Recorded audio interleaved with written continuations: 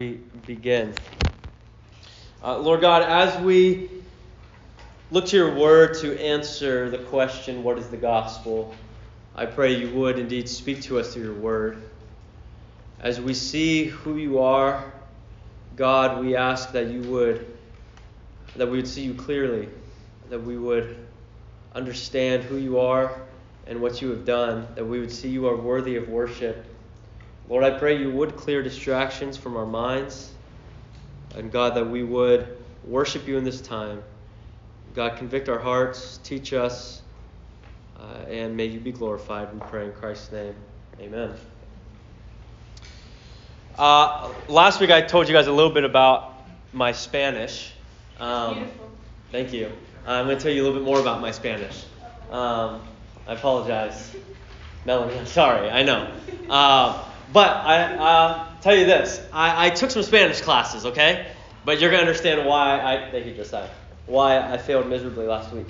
At the time, I was in 8th grade, such as some of you.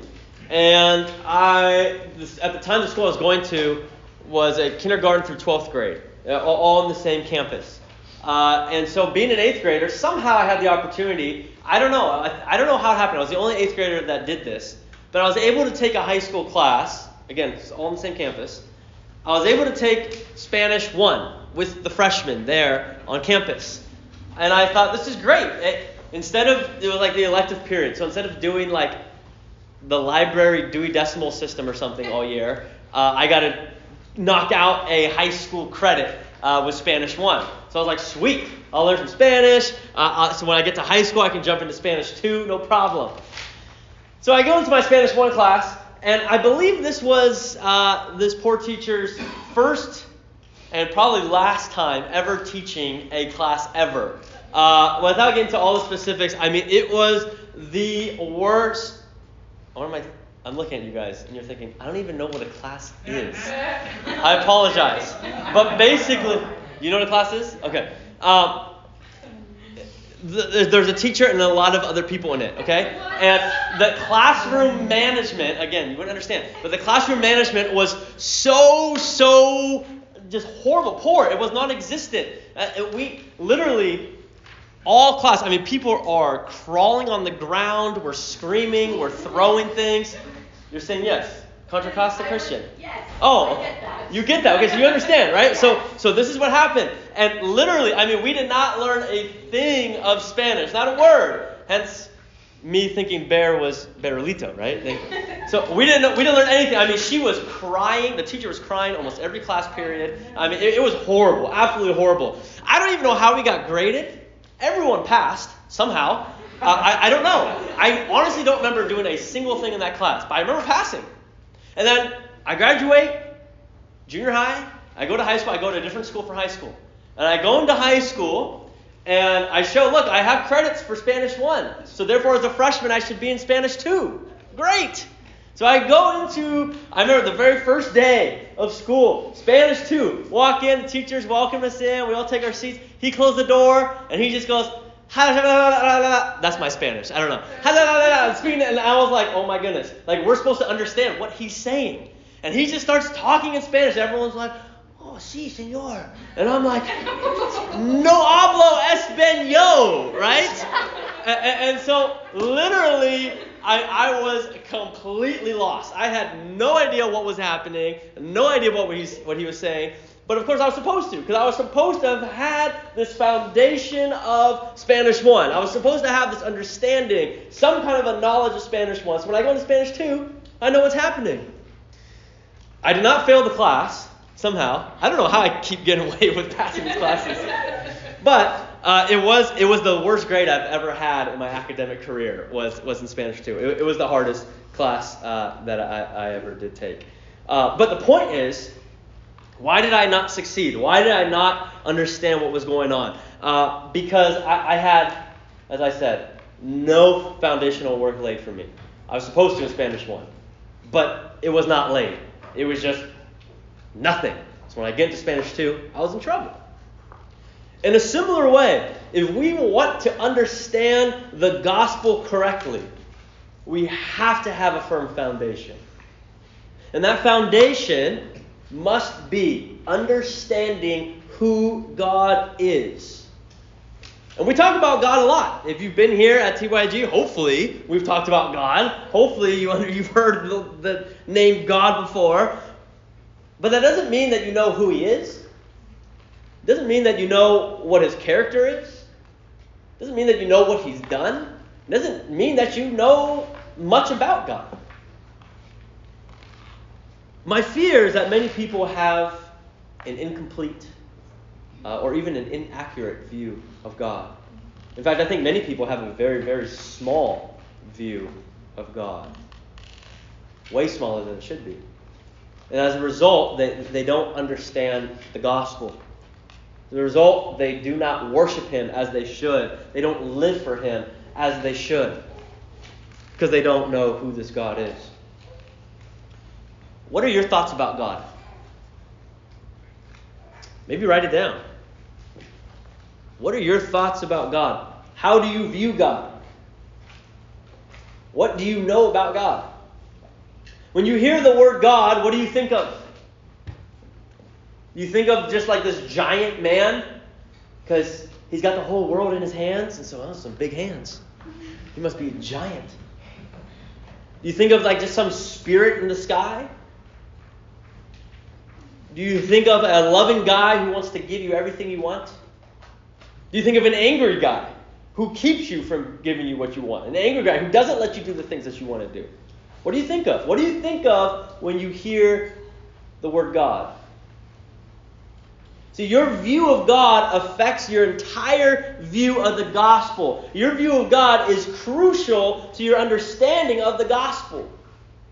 In order for you to understand correctly the gospel, you need to have an accurate and a biblical view on who God is. And there's so much that we can say about God. In fact, we could spend a whole series on who God is, right? I mean, that obviously that's vast. And so I'll say this. If you are looking to go deeper in your studies of who God is, I would gladly direct you to some resources. One might be Knowing God by J.I. Packer. That's a great one. Another one might be The Attributes of God by A.W. Pink. And I can give you more if you're interested. Come see me afterwards. But for tonight, in order for us to lay the foundation of understanding the gospel, I believe it's crucial that we understand at least these three things about God. One, that He is creator. Two, that He is holy. And three, that He is just. And so tonight, that's what we're going to look at as we're looking at who God is. That He is creator, that He is holy, and that He is just. All right? So let's jump in.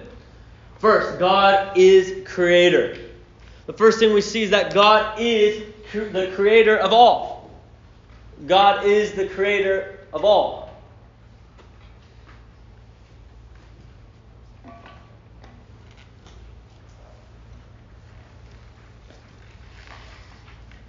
He's the creator of all. We have to start here. We must start here that God is the creator of all. If we are going to lay our foundation correctly, if we're going to lay our foundation correctly in the gospel, we must start by understanding that God is the creator of all. If you get this wrong, you'll get everything else wrong. It is a domino effect from here on out. It affects so much of your theology from this point on. It's like setting your degrees off, right? That if you guys know what degrees are? You know, like 9 degrees? You know what 9 degrees is? Right? 180? Okay, right? So you know like a compass, right? Not a compass. What? Protractor. Thank you. It is on the compass too. Yeah. Oh, they have it on those too? Yeah. Yeah, they have. Technology. So good.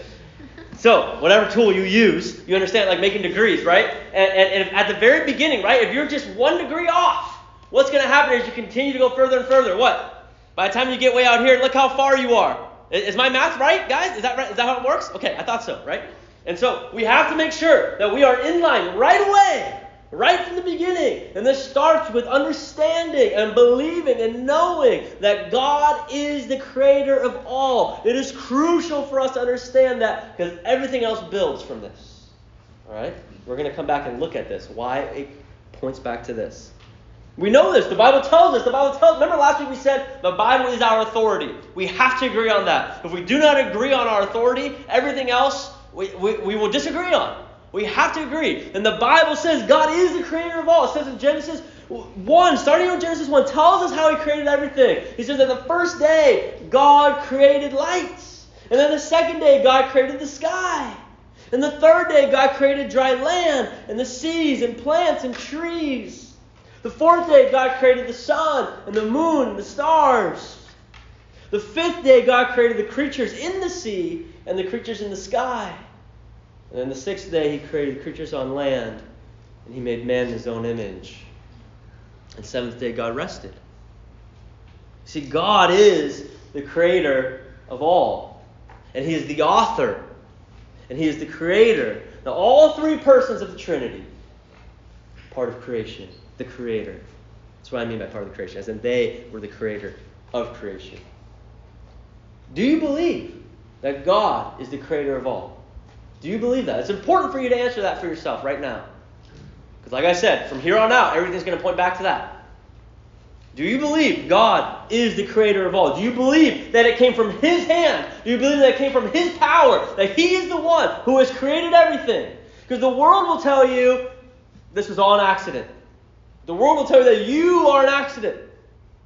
That all this happened by chance. This big explosion, this big bang, and poof, we were created. And that is not reality. The reality is that God is the creator of all. The one and only creator. And this is crucial foundation for the rest of the gospel. Not only did God create everything, but he has also blessed us. Blessed us by showing us a glimpse of his glory in creation. Psalm 19:1 says, the heavens declare the glory of God. Romans 1:20 says, the sky above proclaim his handiwork. Right? It says that we can look at creation and see the glory of God. We can see there is a God. And when you look at creation around you, don't just view it as something that's randomly there. Oh, wow, yeah, that tree, that's nice. That's randomly there. It's nice all those cells got together and made that. See God's creativity.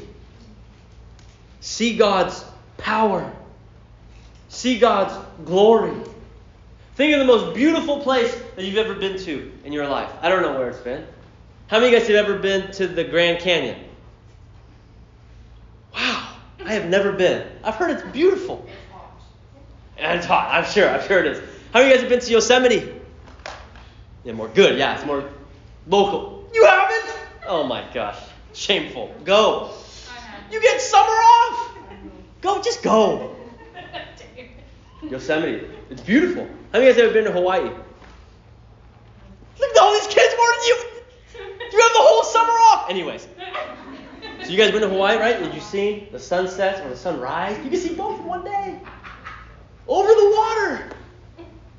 How many of you guys have seen like a lightning storm or seen lightning in the sky? Or how many of you guys have felt an earthquake? Bay Area, baby, right? Yeah. Right, guys, these things, they point to God. When you see lightning strike, don't just be like, whoa, light. It points to God. When the earth shakes, it points to God. When you see the sunset, when you see the rocks, the mountains in Yosemite, when we were at winter camp and it was snowing, right? That was amazing. I just watched that winter camp video again. I was like, man, that was so cool. It points to God. Don't just overlook it. Don't just dismiss it. See his power. See his creativity. See his creation. See how magnificent God is in creating all of this. He is the creator of all. And being the creator of all, that means that he has created us. And he has created us with a purpose. He's created us with a specific purpose. And then look into that, we're going to see next that God is the owner of all. God is not just the creator of all, but being the creator of all, God is also the owner of all. You see, we are not the result of random chance. We were created specifically by God and for God. Have you ever gone out away from the city lights and just have stared into the stars and like think about what is out there? Have you guys ever done that? Actually, I've done that at Alta. I remember going up. Did anyone go up to the top where the volleyball court is? Is that still there? I haven't been there in years. Like you go up like where the main worship center is and you go past it, past the guy's cabin, up the hill. Yeah? Okay, it's up there. The volleyball up there too? I think so. I used to go up there when I was a student. I used to go up there at night and just stare at the stars. You can really see it out there. You just go out there and see all that He has made. Well, that's not all that He has made, but see, like, it should make you feel small. It should make you feel small that here we are on Earth, in California, in the Bay Area, and here we are wherever we are looking at all the universe. Again, not all the universe. You see what I'm saying? Like, you know, I don't even know how true this is, but I looked it up on Google, so it must be true. Now, the furthest star is, supposedly, 20, that we know of, is 28 billion light years away. Billion light years away. That means that star that's that far, and I think this is right, but correct me, scientists, if I'm wrong. That means that it will take 28 billion years for that light for us to see that light. Is that correct? That right? Like that's how far it is. It takes that long for that light to travel to our eyes. It takes that long for that light to travel. Like light travels pretty fast, right? Like boom, like you turn the light, you see it. Like light travels fast, but it travels. Even how fast it travels, that star is so far. It takes 28 billion years to travel to meet our eyes, right? Like that's how far it is. That's how big the universe is. And I bet it's even bigger than that we don't even know. Like, this should make us feel small. The universe is huge. And even what we know about creation is so small. Think about what we don't know in the universe. The universe must be even bigger. And yet God is even bigger than that. See, we have to have a proper view on God. Like, He made this vast universe. He holds this vast universe in His hands. He is huge. He is not like us. He's not even completely comprehensible, right? We're saying indescribable. That's just true about God. Our finite minds, we could not contain the awesomeness of who God is. Like, He's that awesome that our minds can't even comprehend how awesome He is. And we try to explain it. We try to understand Him. And so how do we explain and understand God? We put Him in a tiny little box that we can, so that we can take little nibbles at it and be like, yeah, I understand this about God, and I understand this about God. But all we're doing is taking nibbles of what we tried to jam into a tiny box. But He's even grander than that. He's even mightier than that. He's even more awesome than that. That's who this God is. And yet, we still try to question God at times. Yet we still try to challenge God at times. We still try to deny God at times. We still try to say that we know better than God at times. He is bigger and He is greater than we can even comprehend. And this God that we're talking about, He created you and I. That we were specifically created by God. None of you are an accident. None of you are by chance. But every single one of us is the result of an idea and a plan and an action of God Himself. While God is so big, as we're describing, He still specifically thought of you and created you. Creation was no accident, and neither were you. God has purposed for you specifically to be alive. And He has a specific purpose and goal for your life. And what is it? What is God's purpose for you?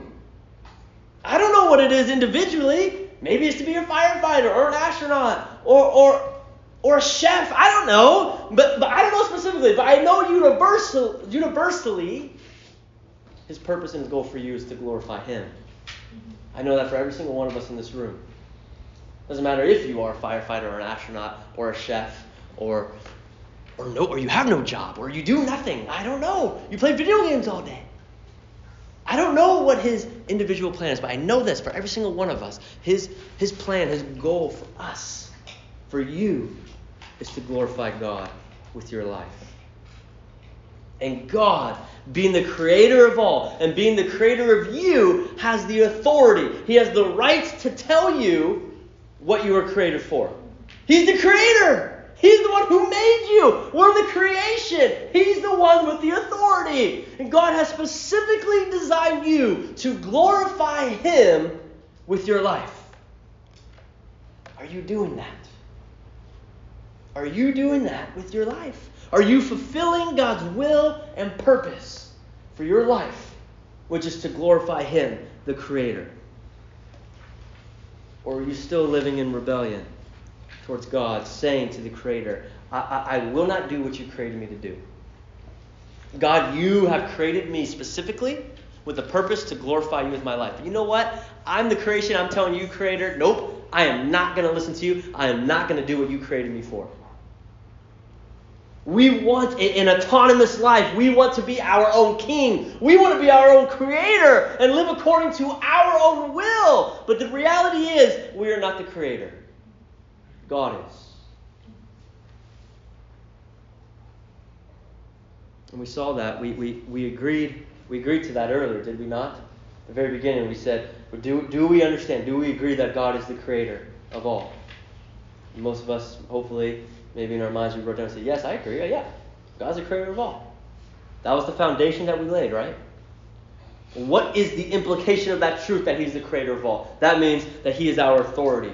That means that He is our owner. That means that we must submit to Him and live in accordance to His will and how He created us to live.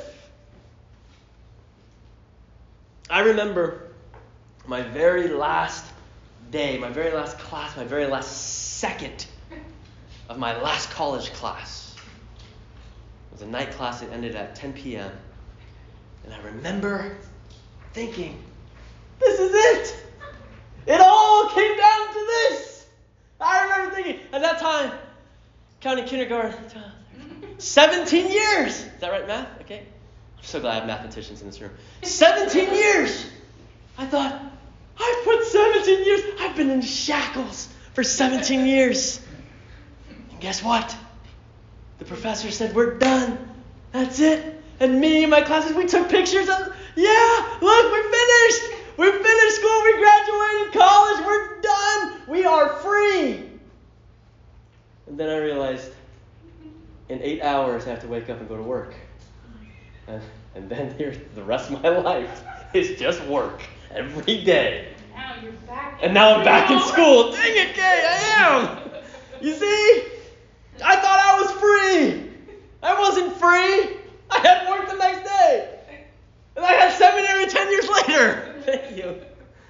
We like to think of ourselves as free, right? Like, yeah, I'm free. I'm out of college. We're Americans, right? We're free. Yeah. No. We live in such an individualistic society that we think we're independent. And we think that our life is ours. That all I need is me. It's my life. I'm free. That is so wrong. Your life is not yours. It belongs to the Creator. Where do we get this idea? It's my life. Bon Jovi? It's now or never. God is the owner. God is the Creator. We have no right to go against Him. He is the ultimate authority, not us. And because of this, God has the right to tell us how to live. He's the one who can tell us how we ought to live. And the world has a real problem with this. They don't want anyone telling them how to live their lives, let alone God. But we must rid ourselves of self-glorification, of believing the lie that we are in charge of our life.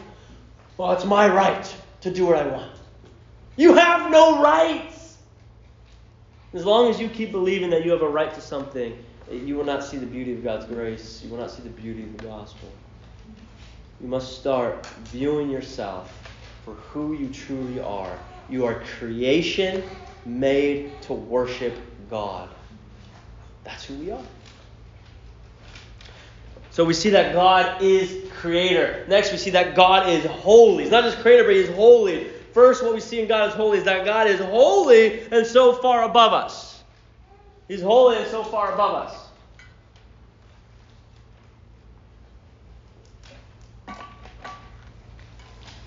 What does holy mean? Someone raise your hand. What does holy mean? I would like to share. Go ahead. Like high above or special. Okay, good. High above, special. Very good. What else? Set apart. Yeah, set apart. Set apart. Anything else? It's all perfect. Perfect would be an aspect of it, yeah. Righteous. Righteous, yeah, that'd be an aspect. All of this. You know what? Yeah. Pure. Pure, yeah. Uh-huh. Definition, God. Yeah, okay, right, exactly. He's the one who's holy, yeah. Revered. Revered, yeah, certainly, right? All of this are aspects of being holy. I would say, in the way Amber and I said it, set apart is a good way for it to be defined, because all this falls into being set apart. Being righteous, being revered, being perfect, all this is set apart, because no one else are these things, right? And so being holy means to be set apart, and these are all aspects of it. And so that's what God is. God being holy is set apart. He is set apart from us. See, we think of God a lot of times just like us, and we are made in His image, and yet He is holy. He is so far above us. We must not have such a low view of God. You know, I think I shared this with you a while back. I did a short series on prayer. I think I shared this during that series, so you may remember this. But when I was in college, when I was at DVC Community College, I was doing a Christian club, and we had all kinds of people come in. I remember that this one girl, she'd come in, and every time that she would pray, she would start her prayer kind of like this. What's up, homie G? What's up, God? How's it cracking up there? Yeah, it's chill down here. Well, what's up with that heaven, man? And she'd just be talking to him, and she literally, she's just like talking to her phone on the friend, like no big deal. And she's saying, like, yeah, he's my friend and all this stuff, and that's true. But my question to her was, where's the reverence? Where's the respect that you were approaching a holy God? And you're treating him like he's a nobody. Some people think that when they get to heaven, they're just going to run up to God, give him a high five, and say, what's up, my dude? So good to see you. I don't think so. I don't think that's how it's going to be. I think we're going to fall on our faces in worship. Almost like that song, I Can Only Imagine, right? Like, I don't know, am I going to sing hallelujah? Am I not going to be able to speak at all? Am I going to dance? Am I just going to, fall flat on my face? I think so. In Revelation, the Apostle John talks about when he sees Jesus in his glorified state. Remember, John was Jesus' best friend. And he was with Jesus just about every day for 3 years. He knew him very well. But then Jesus appears to John in a vision in his glorified state. Does John say, what's up, buddy, man? It's been a while. How's it going? No. John says that he fell down like a dead man. Like he was in fear of Jesus, who he knew. But seeing Jesus' glorified state, he falls down, drops down like a dead man. I think that's what it is. You see, God is so far above us. Do you view God in this way? This holy? Is your view of God small? I can assure you this, you cannot have too grand of a view of God. However great you may view God, it's not great enough. He is greater than what you think is greatest. He's greater than our minds can comprehend. He is holy. There is nothing holier than Him. God is God. He is the one and only God. And this God deserves our worship. Because He is greater than anyone or anything. And so He deserves our entire worship. Which brings us to our next point. Under that God is holy, God is greater than anyone or anything. That He is so much better than us. That He is so much better than anything or anyone. And yet, even though God is holy, even though God is far greater, not even close to everyone, to everything, yet we still worship idols instead, do we not? Instead of worshiping God. Even so, we still devote our lives. We consume our minds. We are willing to sin for other things. Because we worship those other things instead of worshiping God. And we challenge God as if our way is better. And we act as if we are better. As if we know better than God. As if our will is better than His will. And so we turn our back towards God in rebellion as if He is not worthy of our lives. This is what we do, the creation, to the Creator. This God who is so holy, this God who is so much greater than all this universe, who created that universe. And here we are on planet Earth, one little planet in one little galaxy called the Milky Way. We look to God and say, no thank you, God. I turn my back to you. I rebel against you. I sin against you. That's what we say to God. What is your view of God? Do you believe that He is the greatest?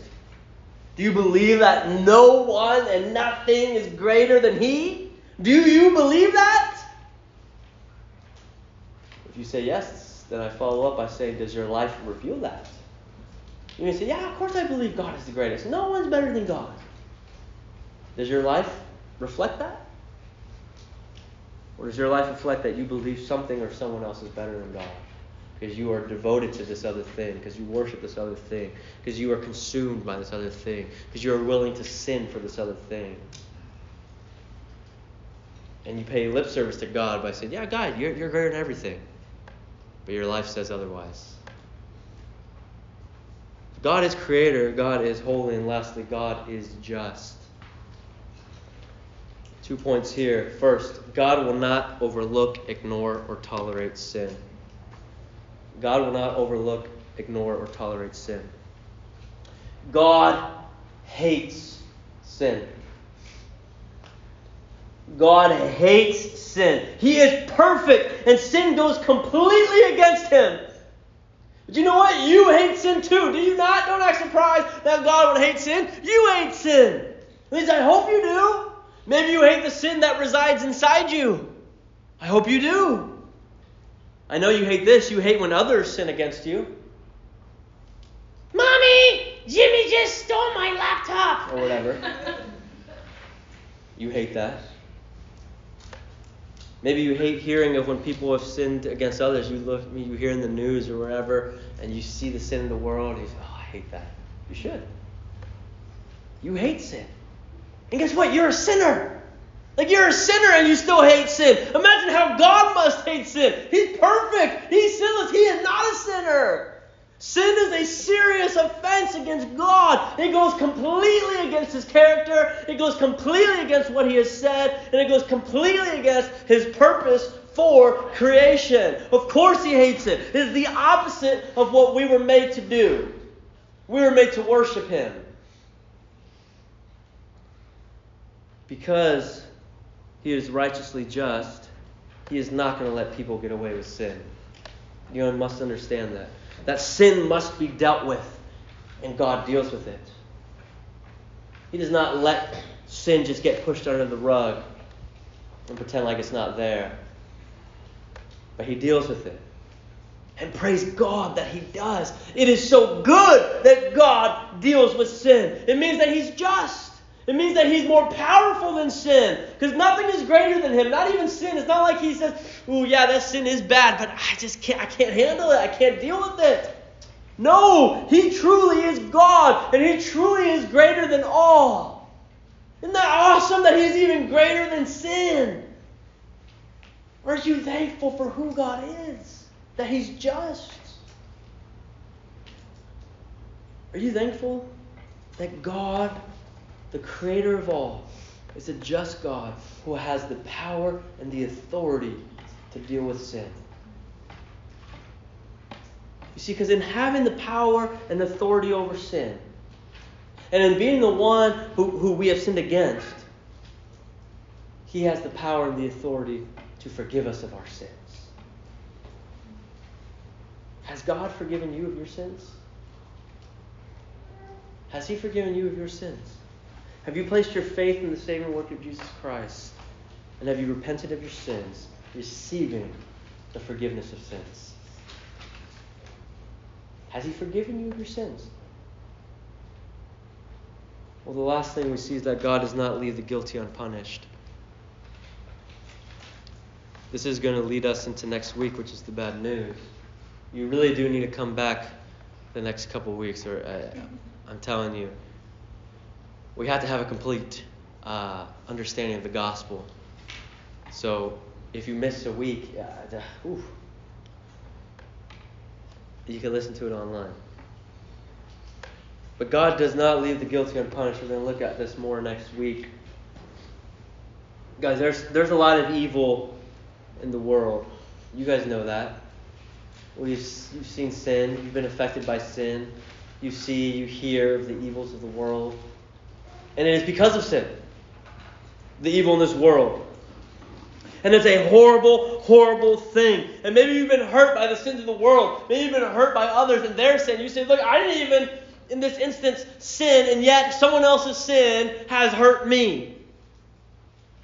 We can rest assured that all sin will be dealt with, that all sin will be accounted for, that all sin will find its justice. Even if it's not dealt with here on earth, we can be assured that God will deal with every single sin. There's justice. All sin will find its justice. And we like this. We like justice. We want there to be justice, right? You see something bad, you want justice. You see that someone did something horrible, and then a judge puts down, a verdict and says, okay, you're going to prison. You're like, good, yeah, they should go to prison. And yes, there should be justice. And the good news is God is just, that He will bring justice. This is promised. This is good. That evil will be accounted for. But the bad news is, we are the evil person. We are the one who is evil. And the bad news is that God is just with us too. See, no one wants a God who overlooks sin. Of course not. Nobody wants a God who doesn't deal with evil, who isn't just. We would say, oh, that's a weak God. That's not a just God. We don't want that. We want God to be just.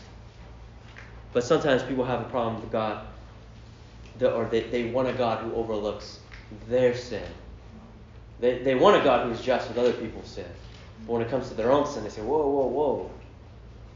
No, I don't want you to be just with my sin. But God is completely just. And that is a beautiful aspect of His character. But it can also be scary. Because if you are not found in Christ, which we're going to look at in 2 weeks, then God will deal with your sins severely. But rightly. He will deal with your sin one way or the other. And again, we're going to look at this in a couple of weeks. But your sin must be dealt with. And it will either be dealt with or has been dealt with by Christ on the cross, or will be dealt with by yourself in the lake of fire for all of eternity. Your sins must be dealt with. And if you are found in Christ, then Christ on the cross, He bore the wrath that you deserve. He took on the punishment for your sin. He absorbed that. And so your sin was not pushed under the rug, but God was just in crushing His Son on your behalf to pay for your sins. And so either your sin was dealt with on the cross by Christ, or if you are not found in Christ and you said, you know what, I will not submit my life to Christ and I am on my own, then you will deal with your sins on your own. You will stand in the courtroom of God, and Christ will not be your defense. And all you will say is, I have these good works, I have this church attendance. And God will say, guilty of all of your sins, and you will be cast into the lake of fire for all of eternity. And justice will be served as you will be paying for your sins.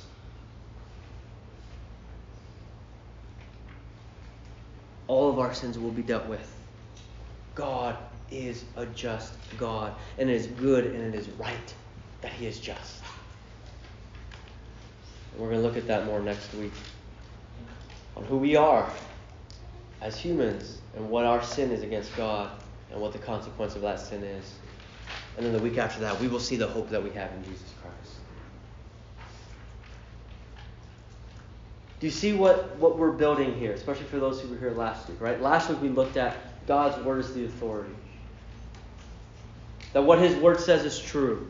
And this is what God's word says about God. That He is creator, that He is holy, that He is just. And so we said we must trust the authority of God's word. And if this is what the authority of God's word says, then we have to submit to what His word says. And then what do we see tonight? We see that, well, God is the boss.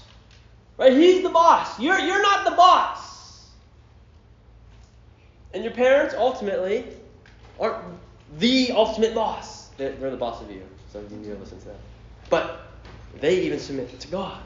Your friends are not the boss, right? God is the boss. And so what He says goes. Period. No questions. We cannot argue with God. His will for your life, whether it be in the sunny days, the great days, or whether it be in the rainy days and the hard days, His will for your life, whatever that may be, His purpose for your life, His requirements for your life, all of it, all of that belongs to Him. And we are to submit to Him. Always. And God is not just the boss. He's a boss. But He's the boss of everyone. Right? He's in charge of everyone. He's not just the boss for Christians. He's not just in charge of Christians. He's the boss of the universe, of every single person. Whether you believe in Him or not, He is your boss. He is your authority. He is in charge. You may not worship Him. You may reject Him. But you are accountable to Him. See, some people don't want to be a Christian because they don't want to be bound to God and His commands. And they say, wow, those Christians, they never have fun. I'm sorry. I feel sorry for you, Christian, because you can't swear and you can't drink and smoke and do these things or whatever. Right? You can't do these things. Oh, I feel so sorry for you. I don't want to do that. I don't want to be bound by those rules. I don't want Christianity. Whether you're a Christian or not, God is still God.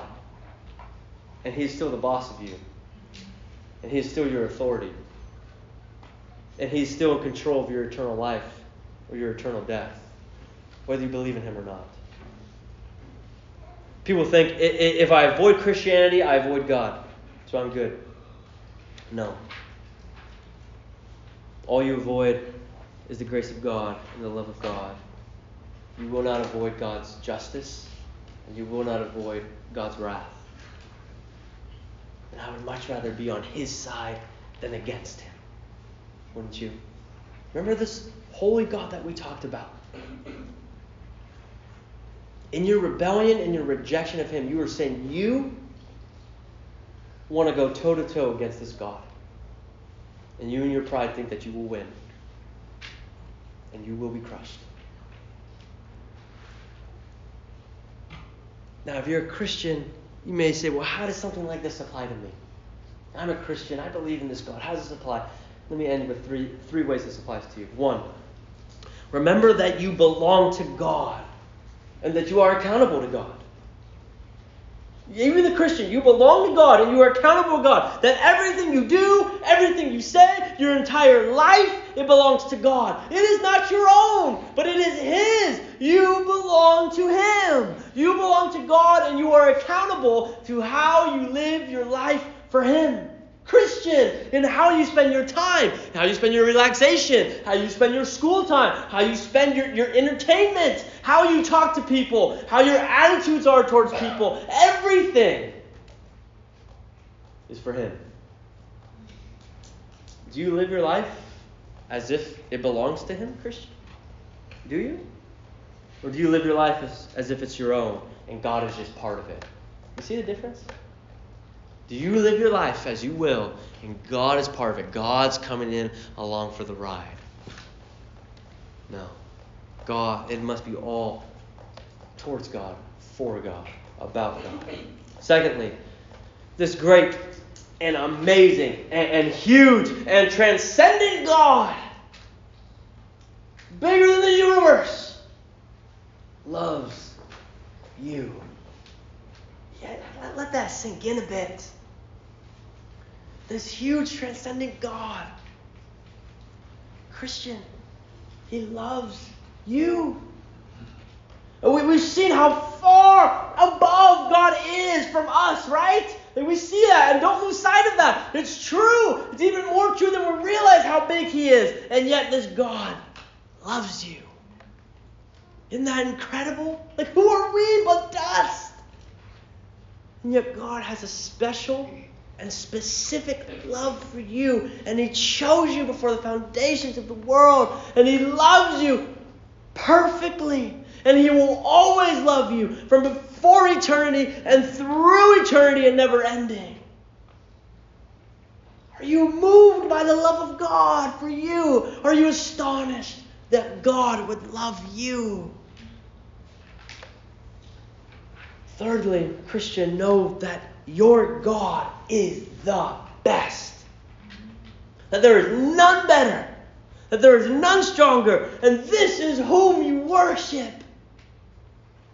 Everyone worships someone and something. And if you aren't worshiping God, you are not worshiping the best.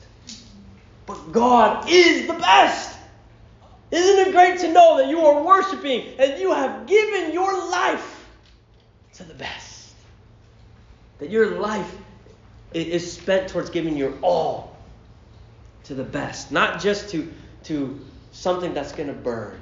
Not just something that's going to be forgotten. But there's no better way to spend your life than to spend it living for God. No one else deserves your worship. So, Christian, do not let idols overtake your life. Don't let idols overtake your life. Don't let other people, don't let those relationships, don't let other things in your school grades or money or having fun or whatever it might be, don't let these other things become an idol. They are not worthy of your worship. They are not worth your life. God is the best. And He is worth it. And if you are not a Christian, if you are here and you're not a Christian, if you are not worshiping God, if you have not given your life to Him, know that you can. Know that you can. That while He is way, way up here and so far above us, He is also personal and caring. And He offers a relationship to you. The Bible says to repent of your sins and ask for forgiveness and ask that God would personally be king over your life. Give your life to Him and begin worshiping the one true God. As we did last week, I want to do again tonight. End our time in silent prayer. And if you are a Christian, use this time to worship Him and give Him praise for who He is and thanks that He would love you, even this holy and just God would love you. If you are not a Christian, bring this to the Lord. Ask that He would grant you faith to believe and repentance of your sins. There'll be a couple minutes of silent prayer, and I'll close this in prayer.